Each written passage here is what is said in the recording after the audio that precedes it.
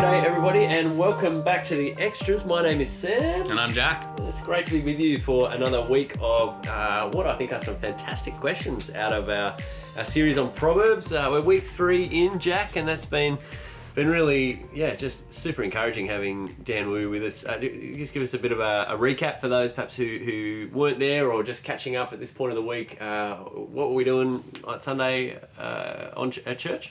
Yeah, Dan's third talk in Proverbs. It was really helpful. I got so much out of Sunday. We were looking at Proverbs 25 in particular, and Dan, I guess bigger picture, is helping us to see, going beyond just one single proverb, how do we look at Proverbs as a whole chapter, particularly a chapter like 25, where Dan showed us some of the links that bind this whole chapter together.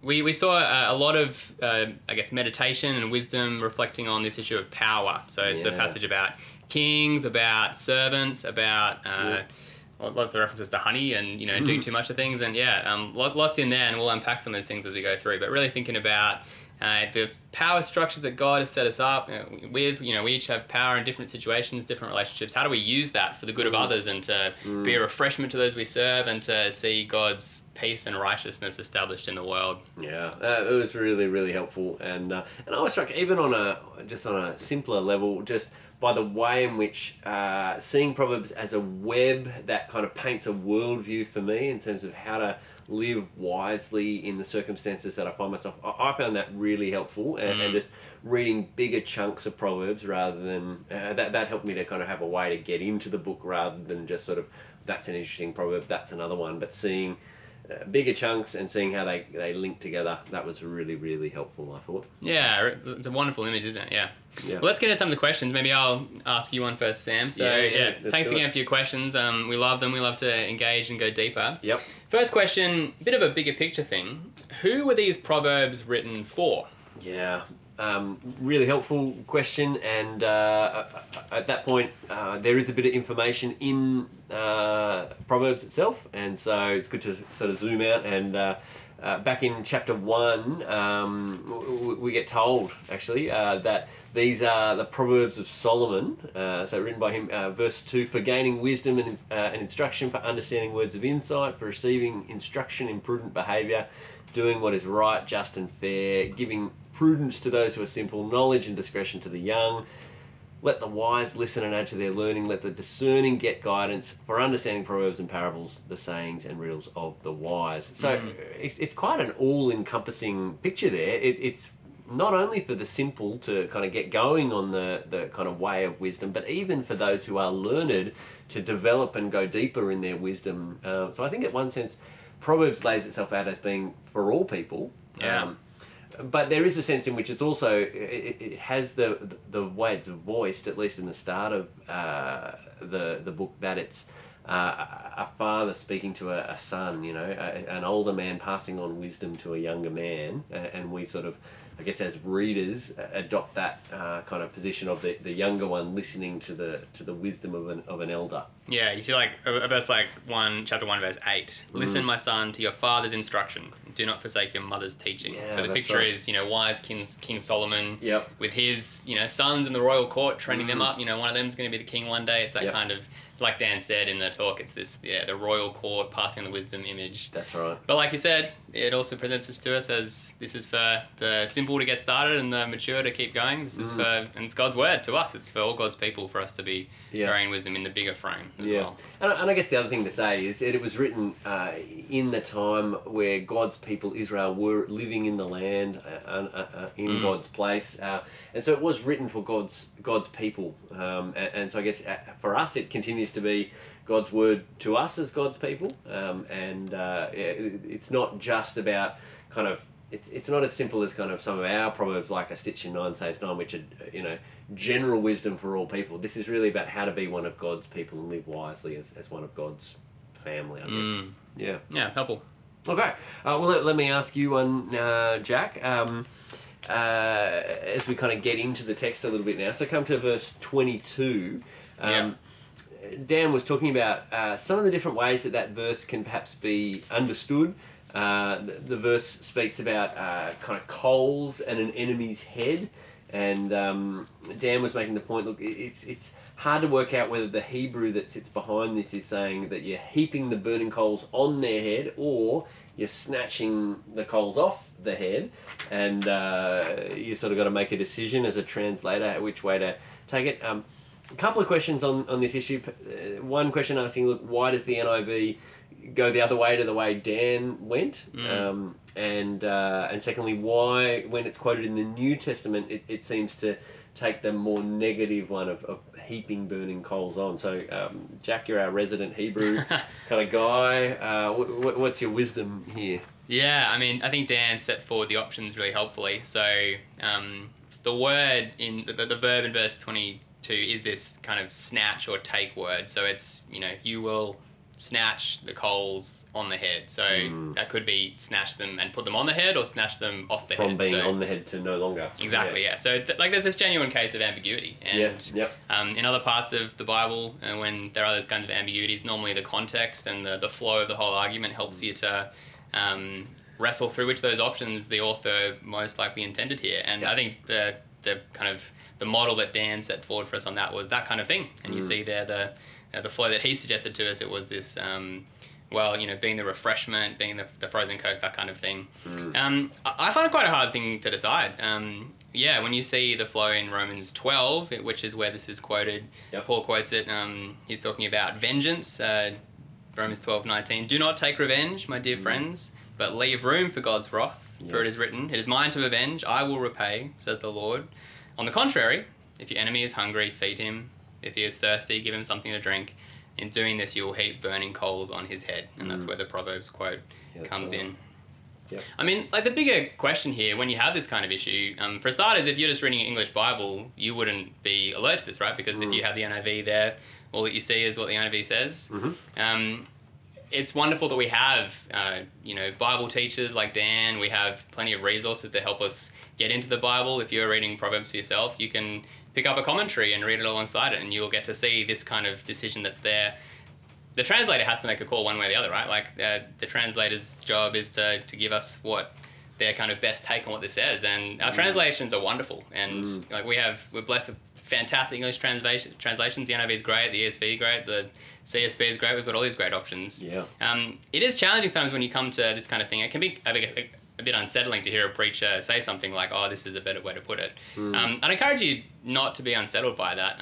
Not least of all because, whichever decision you make on this particular verse, it's not like there's heaps at stake here, right? Like, the gospel doesn't hang on this verse one way or the other. And even either way, whichever way you read it, like, the point is give your enemy something to eat, right? Like, whichever reason it is that because it's going to shame him more? Is it because it's going to take away the shame? Like, I think it's important to reflect on that and wrestle it through, and reading through the commentary, that kind of thing will help you. But the kind of the big point there is the same either way. I think that's right. I think it is difficult.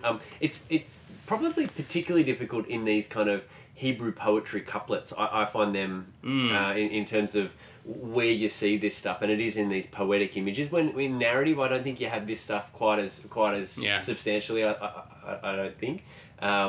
But it is tricky, but I think Dan set out the model for us. Read the context around it and see if that gives any insight. And so I think at that point, I think that's a good way to approach it. Yeah. Cool. All right. We'll keep going. Yep. Next question is looking at Proverbs chapter 24, and the question asker has just said, how do we interpret or apply Proverbs chapter 25, verse 24? Maybe I'll read that for us as well. Thank you. It says, better to live on a corner of the roof than share a house with a quarrelsome wife. I don't have to worry about this verse because I don't have one of those. So I've got... My roof doesn't have a corner to live on, so I've got no choice. But I also agree with you on the wife front too. Good question. And Dan made a good little gag on that last night, sort of saying I was going to say something about it, but my wife would argue with me, so I'm not going to say anything about those. I'm sure she wouldn't. But how do we think it through? Well, I guess it's saying a couple of things. One, I think it's pointing to the fact that who you marry is a very big decision. So don't rush into that and marry someone who in years ahead, you are going to resent living under the same roof as them. So make that choice carefully. Think hard about who it is that you are choosing to marry, and choose wisely.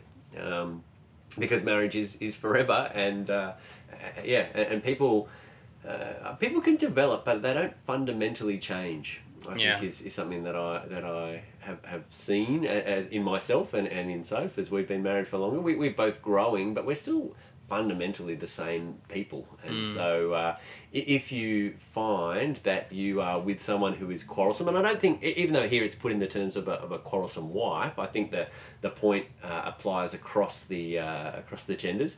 Someone who is argumentative and sort of always having a go, and be cautious. That will be something that you have to live with for the long term. So I don't know.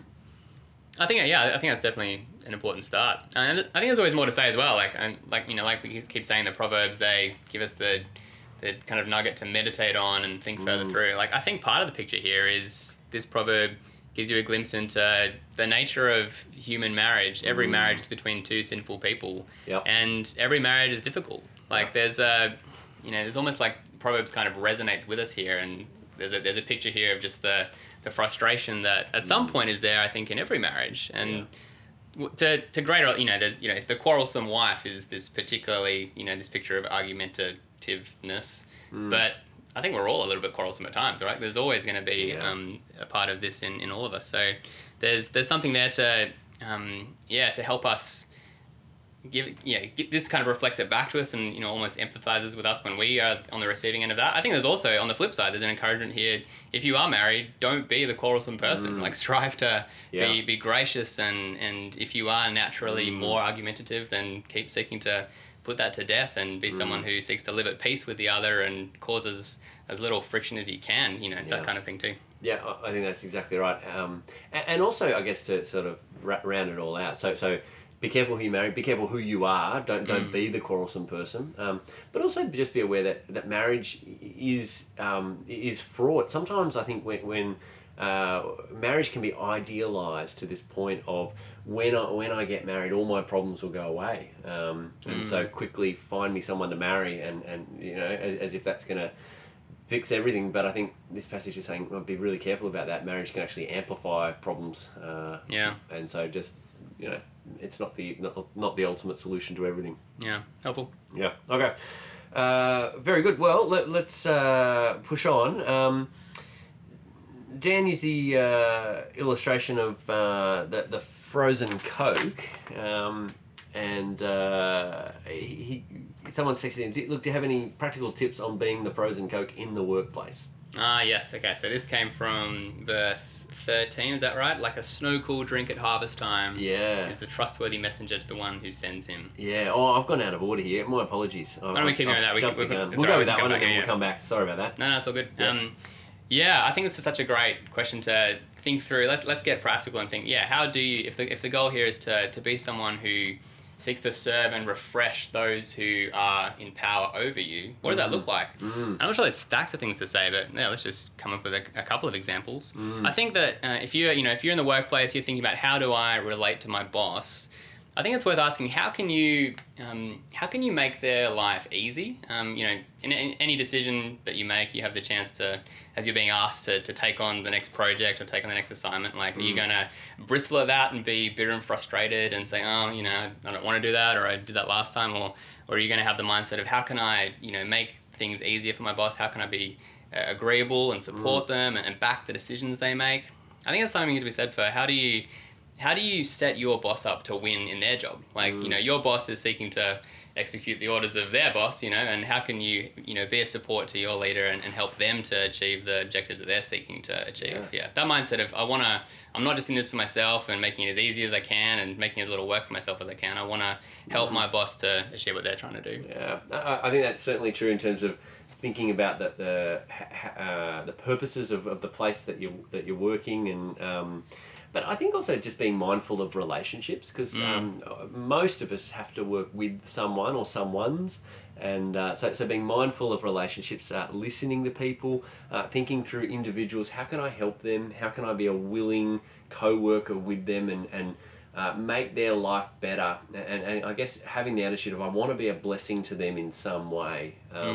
And so, I mean, just a practical thing from where I work. I mean, here at church, in the middle of last year, once we all kind of came back to start working in the office again after COVID lockdown and all being home, I noticed was pretty glum and pretty down. Yeah, it's funny that, hey? Everything felt hard and difficult. And I was chatting with Phil Gunning, who's on staff here and kind of runs all of our operations. And we spotted a coffee machine down in the basement that we'd had lying around for a while. I said, let's get that set up and let's try and work out a way. Let's put coffee on every day at about the same time, 10:30 kind of thing. And let's just invite everyone every day and let's just serve them by putting coffee on, just 15 minutes. Let's look after them, give them something in the day that's positive and good. And it's amazing to watch the way that's really lifted the spirits of the team, and the way that now people who know that's happening try and organise their meetings to kind of coalesce around that 10 o'clock mark. I certainly do. And and they'll kind of rock up for coffee, and it's funny how like that came from just trying to think through how can we be, it wasn't just me, it was me and Phil, how can we be a blessing and kind of a frozen Coke, well in this case a nice a hot drink, that's right, cup of coffee to those who are in our workplace, and I think that's that kind of mindset, which is not really connected to the things that we're doing in the rest of our work, but actually kind of lubricates and helps the workplace, that everybody kind of then has a positive kind of day and kind of goes from there feeling up, and then I think probably works better. Yeah. It's kind of like going the extra mile. This isn't your job as in your task list, but this is just trying to make life nice for people. That's right. Yeah. Yeah, it's a great example. I'm personally very grateful for that service you provide every day. There's a little self-interest in it, but that's okay. Everyone wins there. Yeah, absolutely. All right, we'll keep going. Yeah, keep going. So we're coming back to verse 27 this time. Get us back on track. Yeah, I'll skip that one. Yep. No, we'll come back to it. All right, so verse 27, it is not good to eat too much honey, nor is it honourable to search out matters that are too deep. I had a couple of questions on this. What does it mean to search out matters that are too deep here? Someone's asked can you give us an example of that? Another question says, in the context of Proverbs, what are these deep matters? And does that relate to how we try and understand God, potentially? Yeah, I mean, I wanted to text this question in myself, actually. I was sort of reflecting on this during Dan's sermon yesterday and have sort of pondered it a little bit over the last little while as we've been preparing. I think in the context, I think the person who's asked, how does it fit in the context of Proverbs, that I think is such a helpful way to approach this question, because what is this chapter of Proverbs really kind of about? It's about knowing your place and knowing where you fit in the various relationships that you find yourself in, whether that's in the court of the king, don't try and lift yourself up in case you be sort of put back down in your place, I think is at verse 5 and 6, and with your neighbour, kind of understand don't overstay, don't push your way in, know your place a little bit, and I think what it's ultimately getting at is wherever you find yourself, understand that there are some things that perhaps you don't need to know. And sometimes, if that's in a family, sometimes there are things that parents talk about that the kids just don't need to know about, that mum and dad look after, and that's okay. I think similarly, bosses can have, they have to worry about issues on a board level or on a, that kind of level, that if you're kind of more in the operation side of things, you don't have to worry about. That's not your responsibility. And so I think part of what it's saying is, don't sort of stick your head in where it doesn't belong. If it's sort of beyond your pay grade, it's okay not to know everything about it. I think that's the thrust here. Does it relate to our relationship with God, though? Yeah, I think that there's a link in the passage, kind of just in the wording of it, which Dan did point us to. So it comes back to the start of the chapter, so verses 2 and 3. Verse 2 says, "It is the glory of God to conceal a matter. To search out a matter is the glory of kings. As the heavens are high and the earth is deep, so the hearts of the kings are unsearchable." So I think that in the bigger frame, I mean, there is potentially this sense in which the things of God are these deep mysteries, and could it be that some of those are too deep for us to probe, if you like? And I think the answer to that is yes, because the rest of the Bible tells us. Deuteronomy 29:29 says the secret things belong to the Lord, but those things that have been revealed for us now, for our children. So I think big picture, yes, there are things about God that we don't know, because we only know about God what he tells us, because God is far above us and far outside our world, and the only way we can know anything about him is if he chooses to reveal it to us, and in God's wisdom he hasn't revealed us absolutely everything about him. I'm not sure if that's the main thing that this chapter is pointing us to, because as you said, Sam, like I think the context here is primarily this thing about the order that God has set up and our place within it. So I think that's true more broadly, but I think the first instance, the application here is to the things that are too deep in the human relationships and structures that we live in. Yeah. So I mean, what might that look like in practice? I guess is how might you live that out? Yeah, I mean, things like you suggested I think are helpful. Knowing when it's right for you to say, yep, I don't need to know that, that's okay. Like the parenting example you gave is helpful. I think one of the challenges, we live in this age where we are so concerned to see every bit of information brought to light, because we're aware of the way that our power structures and our governments fail, right? And sometimes governments keep things secret because they're covering something up which went wrong, and there's a right place for those sorts of things to be brought to light. At the same time, there's situations in which our governments need to keep information hidden, right? Like for our army and our defense forces to have covert classified military secrets because they protect the lives of people who are serving our armed forces. Like that's a good and right thing. So in practice, I mean, working those things out, that's tricky. And like everything in Proverbs, it's wisdom. And in a case by case situation, weighing those things up is going to just take the wisdom of God that we seek to grow in. Yeah, no, that's very helpful. Thanks, mate. Yeah. All right. We're on to me. No. I think it's my turn to ask, and let me see if I can get the order right. So we should be on to chapter divisions. Is it's that like right? It's all a web, right? Like it's not a linear thing. It's just we're bouncing around. So it's Proverbs. Yeah. You're very gracious. Chapter divisions. No, I made a big mistake. Got us on the wrong question. Let's keep going. Okay. What do we make of the chapter divisions from Proverbs 10 to chapter 29? So, I mean, we last night were looking at a chapter. What do we make of chapters? When do we know when they got added, and how firmly should we sort of use them as the division points in the text? Yeah, great question. I mean, first and most obvious thing to say is that the chapter and verse divisions in your Bible are not a part of the original inspired text. When Solomon was writing down his first edition of the first bit of Proverbs, he wasn't putting in little numbers. I can't remember the exact specifics, but our verse divisions, in particular in the Old Testament, were added by a bunch of Jewish scribes who were copying the Old Testament in kind of the 7th to 11th centuries AD, so 1,000 years after Jesus even. The chapter divisions came even later, so a medieval monk dude put the chapters in at some point. So these are things that added much later. They are helpful. I mean... They're a way of organising the text. Yeah, that's right. It'd be pretty hard to point to a specific verse like, chapter 25, verse 24, if you didn't have the numbers. So just an aside, it's like when if you've ever preached at a wedding, and the couple, in order to keep the order of service looking really pretty, they take out the verse numbers and trying to direct the congregation to... You want to say, it's there in verse 23, but there's no numbers. It's like line 7 and the 4th word along, or impossible. So if you're getting married, keep the verse numbers in your order. So anyway, nice. Little side note there. Yeah. Carry on. The problem with them is like if you think that these are very rigorous structural units and take them as clad in iron, this is how God's word is chopped up into bits. Like that's just not how they work. Yeah. Proverbs does have some pretty clear structural markers. Yep. So if you look at, for example, at the start of chapter 10, I think we sort of talked about this last week, but Proverbs 1 to 9, you have these longer, more reflective kind of poems that go on for a while. Yep. And then the start of chapter 10 verse 1, the Proverbs of Solomon. A wise son brings joy to his father, and on it goes. So you get this clear indication, all right, this is the start of this collection of Solomon's Proverbs. You get another one of those at the start of chapter 25, which is our chapter. So chapter 25, verse 1, these are more Proverbs of Solomon compiled by the men of Hezekiah, king of Judah. So you have a few points where there's this clear marker, all right, we're in kind of a new section. I think there's about 4 or 5 discrete sections of Proverbs.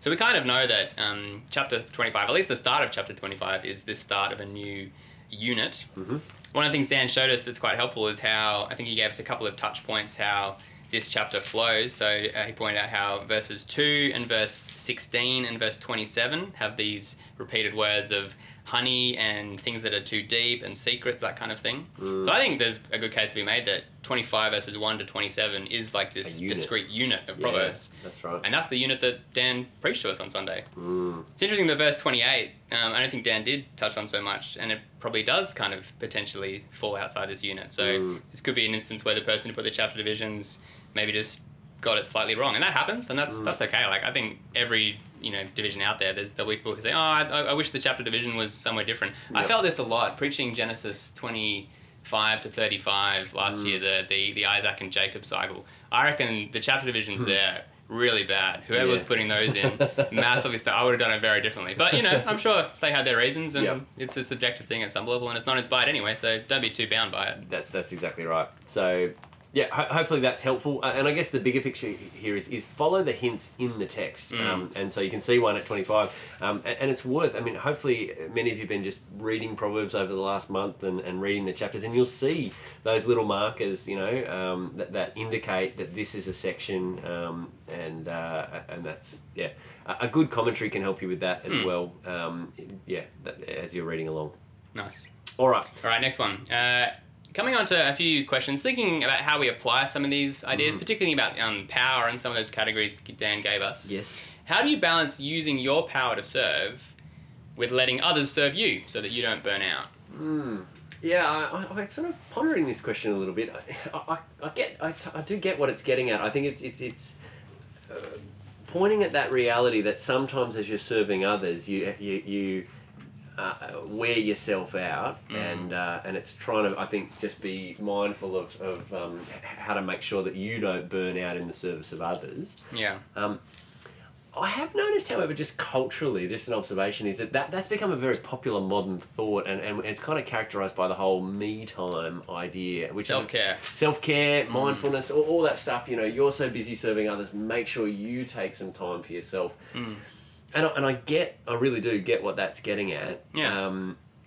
However, I think it's a little bit different to the worldview of Proverbs. And I think sometimes reading Proverbs is good because it sort of bumps us out of our culture and helps us to think differently. And I think what Proverbs is doing is being perhaps a little bit less individualistic, me serving you or serving me, but actually us serving in community. And so I think the idea is that Proverbs paints the idea of a community of people who are each doing whatever they can, whatever their position in the community, to make others' lives a blessing. And so it's not like I'll serve you for a while and then I'll take 5 and serve me and then I'll get back to serving you.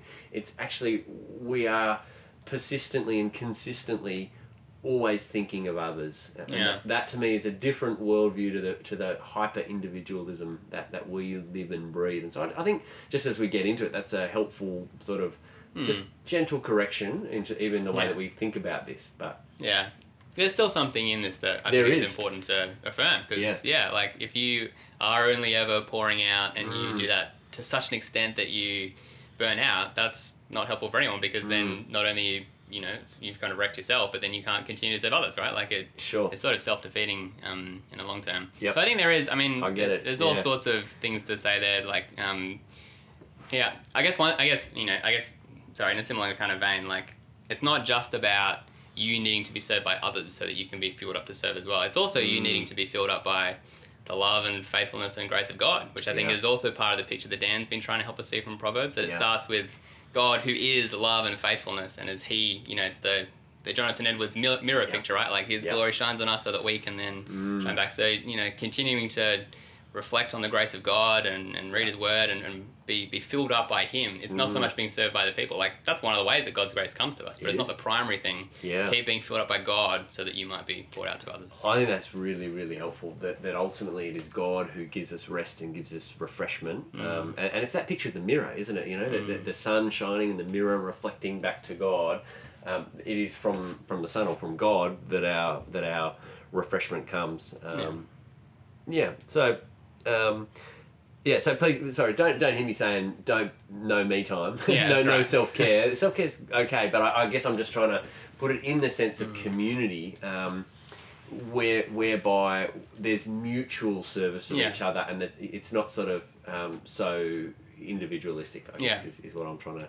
Yeah. Exactly, yeah. Like I'm kind of like quite happy with the label of self-care, with the caveat that it's not just me caring for myself for the sake of myself because I'm the most important person in the world. It's me caring for myself so that I can be recharged to then care for others and honor God. So I think, seeing it, like you said, in that community light is really important. As you are serving others, God willing, they are going to be serving you. And as we grow together in this community, sharing together, I think that's the picture we're striving for. Yep. All right. I think we're on our last one. Okay, right? Good. What number should it be? 15. Thank you. Somewhere in the web. We're zeroing on the center of the web or something. Yeah, good. For those who are the bosses, who are they trying to refresh? Or is this communism in action with leaders serving the people? That's an interesting question. This is a really fascinating question. And if this is your question, one of I'd love to chat to you more, particularly, do you mean communism in a positive or negative light? And I can't quite tell from the question. Anyway, I mean, what to say? So I guess, we're thinking about the issue of, being the frozen Coke to the person you serve. If you are the one at the top of the ladder, who is it that you're refreshing? Because there's no one above you, right? Yep. I mean, even in this chapter of Proverbs, I think the picture is that there's no one who has no one above them, because even the king is answerable to God. Yep. So ultimately, if you are, if you're the president of the United States and you are, the highest person in the world possible, still God is the one who's above you. So there's never anyone who has no one ahead in that sense. Yep. But still, if you are the leader, what does it look like? I think understanding the second part of the question is key to wrestling with the first. Is leadership, just leaders serving the people? If that's cast in a negative light in this question, I think that's an issue, because I think godly leadership, the kind of leadership that God sets forward anyway in books like Proverbs and elsewhere, is always leaders serving the people. And isn't that the example that Jesus set for us, right? Like Dan showed us in his second reading. Jesus came not to be served, but to serve. And he said, if that's what he did, certainly we're not greater than our master. If you're going to be a leader in any capacity, a leader in God's people or a leader in the workplace, wherever you are, to be a leader is to serve people. It's like we have, the leader of our government is the Prime Minister. That word minister historically derives from the words for service and ministry, right? Our Exactly. Prime Minister, the first servant. He's the one who ultimately is seeking to do good for the people.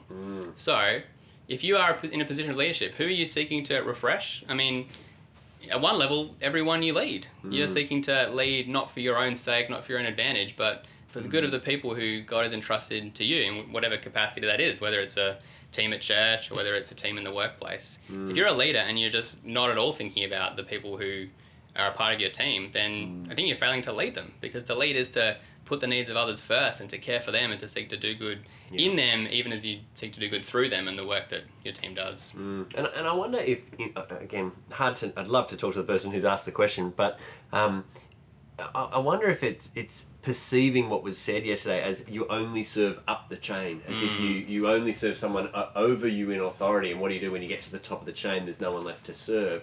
I don't think that's quite what Dan was saying. I think he was saying is that organisations of people, there's flow moving throughout, and understanding where you fit in that. Your goal is then to bless those around you. So it may be that you're at the bottom of the chain and that looks like you serving someone above you, but it may also be that you're at the top of the chain and your goal is to serve those around and below and that you've been placed over.